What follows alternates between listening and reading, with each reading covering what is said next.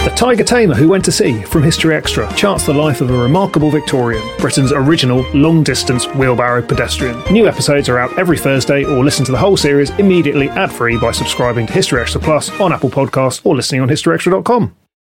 This episode is brought to you by Indeed. We're driven by the search for better, but when it comes to hiring, the best way to search for a candidate isn't to search at all. Don't search, match with Indeed. Use Indeed for scheduling, screening, and messaging so you can connect with candidates faster. And listeners of this show will get a $75 sponsored job credit to get your jobs more visibility at Indeed.com/History Extra. Just go to Indeed.com/History Extra right now and support our show by saying you heard about Indeed on this podcast. Terms and conditions apply. Need to hire? You need Indeed. Apple Card is the perfect cashback rewards credit card. Earn up to 3% daily cash back on every purchase every day. Then grow it at 4.50% annual percentage yield when you open a savings account with Apple Card. Visit apple.co/card calculator to see how much you can earn. Apple Card subject to credit approval. Savings available to Apple Card owners subject to eligibility. Savings accounts provided by Goldman Sachs Bank USA, member FDIC. Terms apply.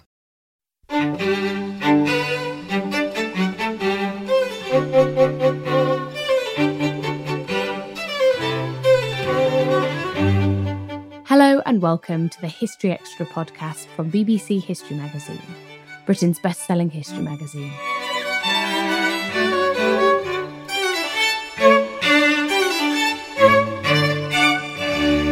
I'm Ellie Cawthorne. For author and historian Neil Faulkner, the 21st century war on terror echoes a series of conflicts that erupted across North Africa and the Middle East back in the Victorian era, an episode that he chronicles in his new book, Empire and Jihad. It's a story that takes in imperialism, anti-slavery, moral panics, and Islamist revolts. Here, in conversation with our production editor, Spencer Mizzen, Neil reveals how these conflicts changed the course of history. Neil, your new book offers a fresh analysis of the Anglo-Arab Wars of 1870 to 1920. Now, I'm guessing that a lot of our listeners won't know a great deal about this episode in history. So I was wondering if you could start by giving us a brief overview of the wars. Yeah, well, I think that the very essence of it really is that it begins ostensibly as a humanitarian mission, or what is packaged as a humanitarian mission, a response to the surging of the Arab East African slave trade. Of course, at a time when the Western slave trade, the European slave trade, was being suppressed, and at a time when there was a very, very strong abolitionist movement, not least in Victorian Britain, that was then fired up from the middle of the 19th century onwards, particularly by David Livingstone, but also by other travellers, other explorers who were going into Africa and were discovering this surging of the slave trade. Now, what develops out of this growing concern about the slave trade, and the reason it's surging, of course, is because the world economy is surging at the time. This is the great expansion of world capitalism in the 19th century, the building of empire, the Industrial Revolution taking off everywhere, huge increases in demand for primary commodities, including, particularly important in relation to Africa, ivory, which is then being transported by slave labor, and then the slaves become an additional commodity. This is one of the reasons why the whole thing is surging at the time. What you get is you get growing levels of particularly British intervention to try and deal with the surging slave trade. And this escalates into a confrontation, which is essentially a confrontation between British imperialism, where British imperialism is seeking to advance its control, to increase the amount of territory which is under British authority, to get control of raw materials and markets and so on as part of this great expansion of European empire in the period. The scramble for Africa, of course, will be well known to listeners. This is part of that.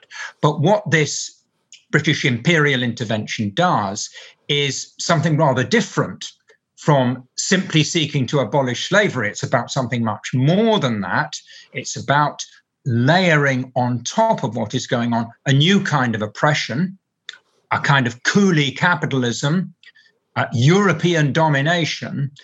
And what that seems to trigger is an Arab Islamist jihadist reaction, which then sweeps across Northeast Africa. It's centered on the Sudan, and I'm sure that a lot of listeners will be familiar with the Mahdi, with General Gordon defending Khartoum, then later General Kitchener going down the Nile to reconquer the Sudan. That's the core of it.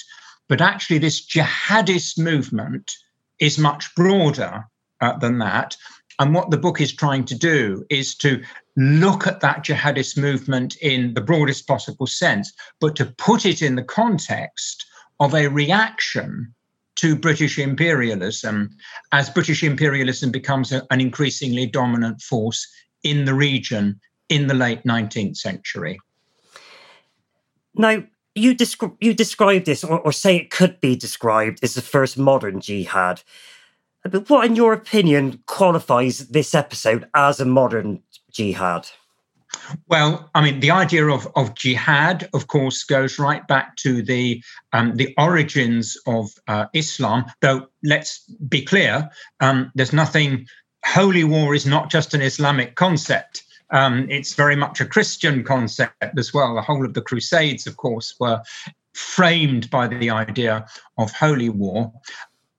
So it's much broader than just Islam, but of course it's there at the very beginning of Islam. And if we take the example of the Crusades, when Saladin mounts his great counter-offensive against the Crusades in the medieval period, he frames it as a jihad. He frames it as a holy war. So it's a very old idea. It's a medieval idea. But I think what is happening in the 19th century is that there is a recasting of that idea, almost a reinvention of that idea in the context of a threat from modernity, a threat from industrialism, a threat from modern imperialism. And it's a deeply reactionary movement now. And, central to the book is the argument that this is a collision between two really deeply reactionary forces. On the one hand, British imperialism, which is all about the enrichment of a relatively small, capitalist elite based in the West, particularly London and Paris, actually, in relation to what's happening in the Middle East. So that does not represent a kind of progressive way forwards for the people of the region. But the Islamist reaction is also deeply reactionary, because what is happening here is that there's a rejection of the whole of modernity and a desire to turn the clock right back to a medieval past. And actually, at the very core of what the Islamists are trying to do is to defend the slave trade. So that in effect, the holy war, the jihadist war, the war waged by the Mahdi in the Sudan, the war waged by the Mad Mullah, as the British call him, in Somaliland, is actually about protecting the Arab slave trade against attempts to eradicate it in the context of creating a different kind of economy, controlled essentially by European imperialists. So what were the main milestones in these wars? I mean, where did the two sides clash on the battlefield? Well, I've already said very familiar is what happens in the Sudan, and there are two major phases in the conflict in the Sudan itself. There's a conflict in the early 1880s, which is when General Gordon is defending Khartoum, and there's an expedition which is sent to rescue him under Garnet Wolseley, which fails. That reaches its climax in 1884, 1885. And then the next sort of highlight, really, is the reconquest of the Sudan between 1896 and 1898 under General Kitchener, which is partly a response to the growing threat of other European imperial powers. Actually, that's why the British want to secure control of the Sudan. Now, these are highlights, and they're relatively familiar to people interested in history. What I'm also trying to bring out in the book is that there's an earlier phase where there are major anti-slavery wars being fought in the 1870s. And they're actually being fought by people who are sort of almost freelancers working for the Turco-Egyptian Authority at the time when the Sudan is actually under Turco-Egyptian authority, not under British authority. So General Gordon is there in the Sudan in the 1870s, but he has officers working for him who are actively trying to suppress the slave trade in the 1870s. And a major war actually is fought in the 1870s, and a quite successful one initially against the slave traders. So there's a lot of emphasis in the book on that earlier phase of the anti-slavery war. And then also what I tried to do is I tried to extend the story beyond the fall of the Sudan, the overthrow of the Khalifa, the caliphate that is created in the Sudan. And I show how the ripple effect produces an insurgency in Somalia that proves to be extremely intractable, very, very difficult to deal with, and carries on really right up until 1920, and how also in the context of the First World War, you get this deep concern on the part of the British authorities, actually, that there's going to be a jihadist revolt in the context of the First World War, stirred up by the Ottoman Empire, supported by Imperial Germany, because, of course, the British, like their allies in the First World War, the French and the Russians, they are responsible for lots and lots of Muslim subjects in their respective empires. So the possibility of a jihad spreading across the Islamic world is very, very worrying indeed for the Entente powers in the First World War. And we get echoes of that jihadist insurgency during the First World War. A major revolt, for example, in the Western Desert by the Senussi, who are essentially Islamists. So that's the central to the book, really, is an attempt to say, look, there's a single story here which is unfolding between 1870 and 1920. It's not just about what is happening in the Sudan, though that is very much at the core of the book. Sure. Now, as you've already mentioned, you described this as a battle essentially between two systems of oppression, the Arab slave trade and, as you've already said, European coolie capitalism. I mean, for you, is that the real tragedy of this story, that there was no good guys in this, that there was two deeply flawed systems battling out against one another? Well, again, one of the things I tried to highlight in the book is that I think there were, on the stage of history at this time, some good guys, but the good guys get taken out. And a crucially important person for me is Colonel Arabi Pasha, who was a kind of precursor of General Nasser in the 1950s. He was an Egyptian nationalist leader. He was a liberal. He had a vision of Egypt becoming a developed modern state with a proper constitution, with the rule of law, all of those kind of liberal principles being applied to Egypt. And he becomes the leader of an Egyptian revolutionary movement in 1881, 1882. Now, the problem as far as the British are concerned is that what Colonel Arabi represents is a movement of the ordinary Egyptian people to overthrow a client regime, which is ensuring that interest payments on the massive Egyptian debt will continue to flow to bankers in London and Paris.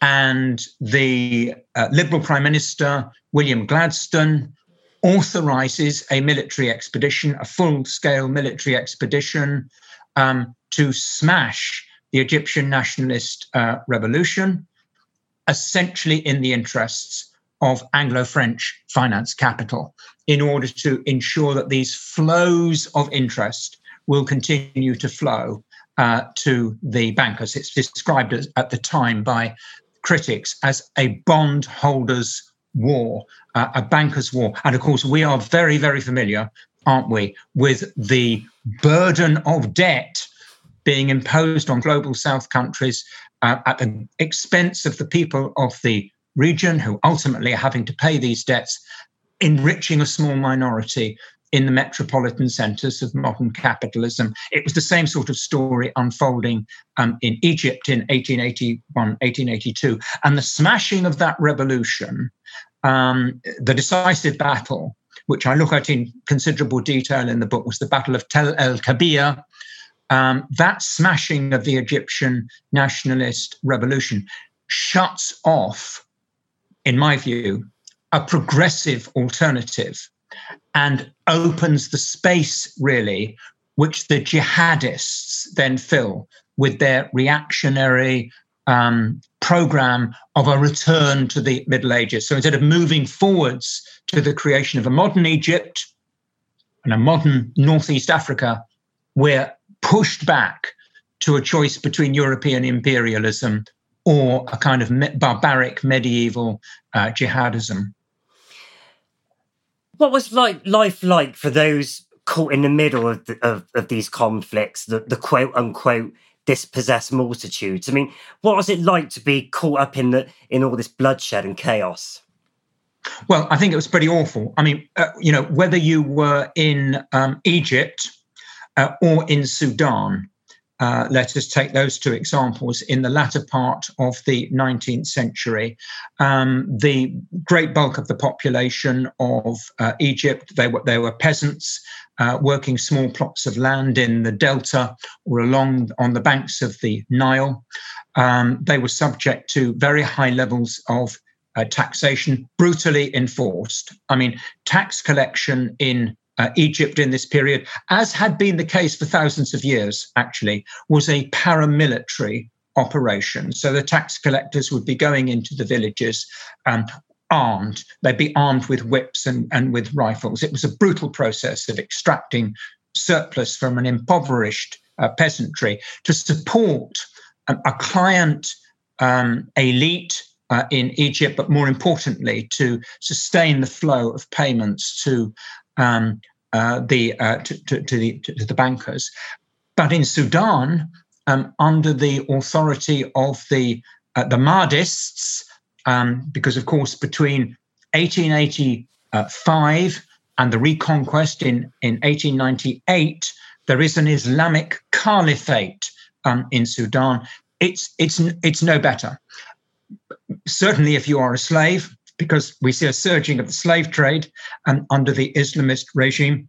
But even if you are an ordinary Sudanese peasant, again, what you're having imposed upon you is very high levels, actually, of taxation, of labor service, of military conscription, in order to sustain the military infrastructure of the caliphate. So I think worth saying as well, actually, that particularly if you were a woman, if you were a woman slave, if you were a woman peasant, you suffered multiple oppressions, whether you were in Egypt or in Sudan. And central to the book really is this sense that this is a dystopian situation that we have in the region in the late 19th century, with nothing positive, nothing progressive, nothing beneficial for the great majority of the ordinary people. Still to come on the History Extra podcast. He's seen as an idealist, therefore he's lionized by the Victorian public, but in a sense what's really happening here is that he's being used as an instrument for the advancement of British imperial interests, despite his own best intentions.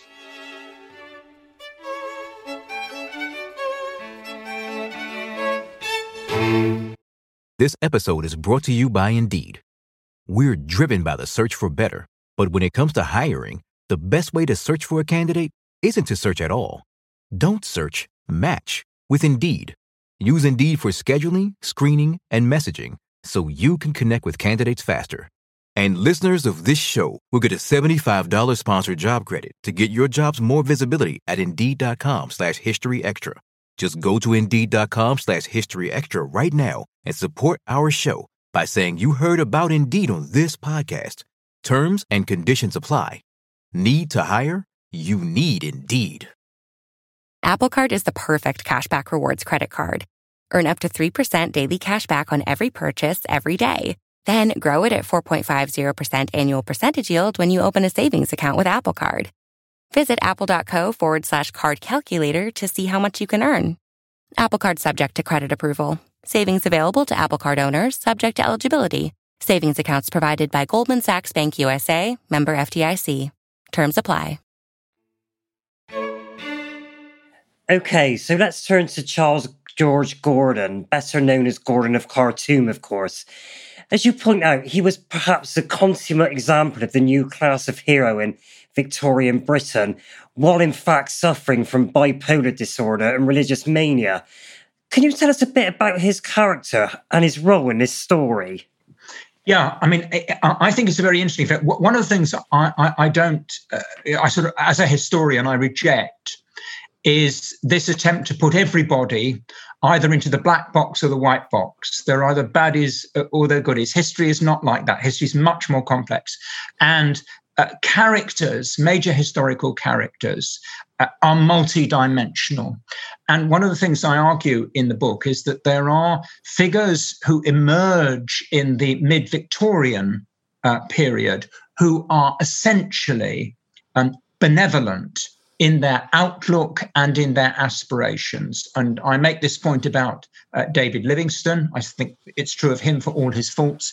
I make the point also about Charles Gordon for all his faults. He was an imperialist. He was a liberal imperialist. He was a Victorian soldier, and so on and so forth. But his intentions were essentially good. I think he was a deeply religious, a deeply conscientious man. I think his deep hostility to the slave trade was absolutely genuine. I think he was sometimes very, very naive about the people who were employing him and what their intentions were. But I think there's no question at all that he was a genuine abolitionist. So Gordon is a very, very interesting character from that point of view, because he's really, I think, torn apart by the contradictions. Because on the one hand, he is there in the Sudan as an abolitionist, as an idealist, as a man who wants to improve the lives of ordinary people. Yet he's trapped in a framework that prevents him from achieving that, from realizing that aspiration. And ultimately, he becomes a supreme symbol, actually, of British imperialism. And why is he able to do that? Well, it's precisely because he's not one of these gung-ho, hawkish figures who really don't connect with people because they don't represent an ideal, they don't represent a vision, they don't represent something positive. Gordon does. Gordon is the ideal Victorian hero because he is a man of God, because he is so conscientious, because he's a genuine abolitionist. He's seen as an idealist. Therefore, he's lionized by the Victorian public. But in a sense, what's really happening here is that he's being used as an instrument for the advancement of British imperial interests, despite his own best intentions. Neil, you argue in the book that traditional English language accounts have often been either consciously or unthinkingly sympathetic to the imperial project. Often, you argue, far too sympathetic. Can you elaborate on that a little bit, please? Yeah, well, I mean, obviously, we are now very much in a post-imperial age, but nonetheless, there is a strong legacy, isn't there, of the British Empire, bound up with British nationalism, British patriotism, British tradition, British history, and so on. It's still very, very much there. And I think that does still infect a lot of European, perhaps particularly British, historiography. I think it's still the case that the British Empire tends to be portrayed historically in an unjustifiably sympathetic way. That is still there. Whereas I would argue without hesitation that imperialism is invariably pernicious. It is invariably a matter of one society taking over the territory, the resources of another society, and exploiting them, using them for their own benefit. That's what imperialism is. Nobody builds an empire in the interests of the people who become the subjects of the empire. All empires are built in the interests of the empire builders, and we have to be absolutely clear about the nature of European imperialism and the ongoing legacy, really, of European imperialism, which is still there in the sort of relative underdevelopment of so much of the global South and in various kind of neo-colonial arrangements that are still with us. On the other hand, what I think you tend to get is a kind of reverse of that, a kind of reaction to that in many of the countries which have been victims of imperialism, where figures who are actually very questionable in character, because they have resisted imperialism in some way, are put up on a pedestal. Now, I'm going to give the example, not of the Mahdi, though we could use the Sudanese Mahdi as an example. I'm going to give the example of the so-called Mad Mullah of Somaliland, the Mullah of Somaliland, who organizes an insurgency. And I talk about, there's a whole chapter devoted to this. It's a 20-year insurgency. And what I say about it is that, yes, it is directed against a relatively small British presence on the coast of Somaliland in this period, but it's primarily directed against ordinary Somalis. What the jihadists are actually doing is they're preying upon other Somalis who don't support the jihad. And Somaliland, Somalia as it is today, is immensely impoverished. It was immensely impoverished at the time, one of the poorest places on earth. Desperately, desperately poor people. And you have this sort of jihadist insurgency imposed upon it.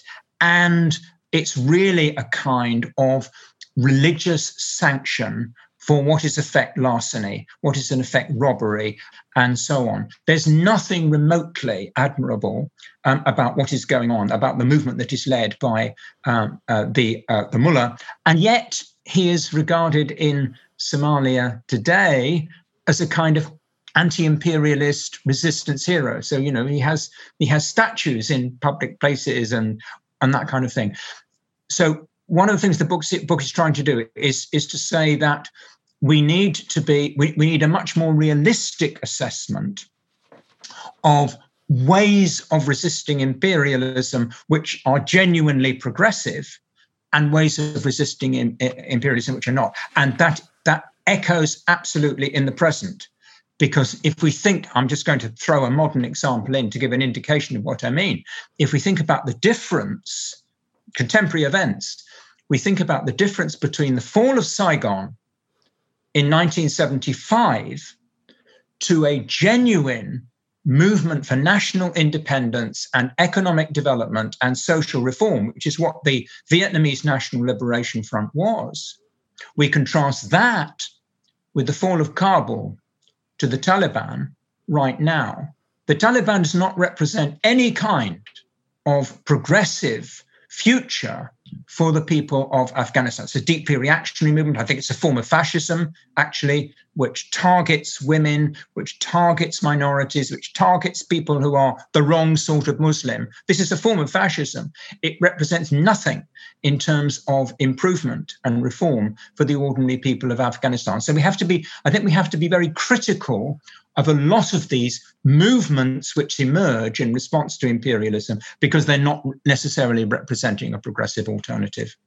Now, can anybody be said to have won these wars? I mean, what was the balance of power in this region in the years following 1920? I think clearly the British, they do emerge in effective control of Northeast Africa. They keep the French out. They keep other European powers out. They eventually suppress all of the various Islamist insurgencies. And of course, coming out of the First World War, the British control even more of the Middle East than they did at the beginning. I mean, British control expands across, includes Palestine, Jordan, and Iraq as a result of the final settlement coming out of the First World War. So the British emerge as a more powerful imperial country as a result of all of these conflicts. However, in the somewhat longer term, what the British face is a different kind of threat to imperial rule, which is the emergence of an Arab nationalist movement, which I guess reaches its peak in the 1950s and the 1960s, where you get this wave of not just independence movements, but also movements which are driven by relatively radical Arab nationalist leaders who are saying it's not just about independence, it's also about developing our own economies, having control of our own resources, using our resources to bring about social improvement. So the 1950s, 1960s, and the breakup of these old European empires is a period of relative significant progress in terms of improvements in the lives of ordinary people. And finally, Neil, to what extent would you say that the Anglo-Arab Wars poison relations between the people of this area and the West over the successive decades? Oh, I think that's a very powerful thing indeed. I mean, I have worked as an archaeologist extensively in the Middle East, and I can tell you that the Arab street, if I can use that term, ordinary Arab people are instinctively and universally suspicious of and hostile to Western imperialism, Western military intervention. It's a kind of knee-jerk political response to a history of invasion and exploitation and oppression. And of course, there are people who, when the War of Terror began, they said to Blair and Bush and the ones who were encouraging them, they said, look, if you put 250,000 Western troops into an Arab country, into the heart of the Middle East, you will reap the whirlwind. And they did reap the whirlwind. And the reason they did was because the people of the region have this history of the rape of their own countries, their resources, their civilization, and so on. And yes, it definitely goes back to the Anglo-Arab Wars of the late 19th century. That's possibly the most visceral historical experience. But it goes back further, of course, because the European incursions really began in the early 19th century. No question at all that this historical legacy, this collective historical memory, if you like, is still very much part of the politics of the world today. That was Neil Faulkner. His book, Empire in Jihad, The Anglo-Arab Wars of 1870 to 1920, is published by Yale University Press. You can find a link in the show notes. Thanks for listening. This podcast was produced by Ben Hewitt, Jack Bateman, and Brittany Colley. Join us tomorrow when Samita Mukherjee will be speaking about Indian suffragettes.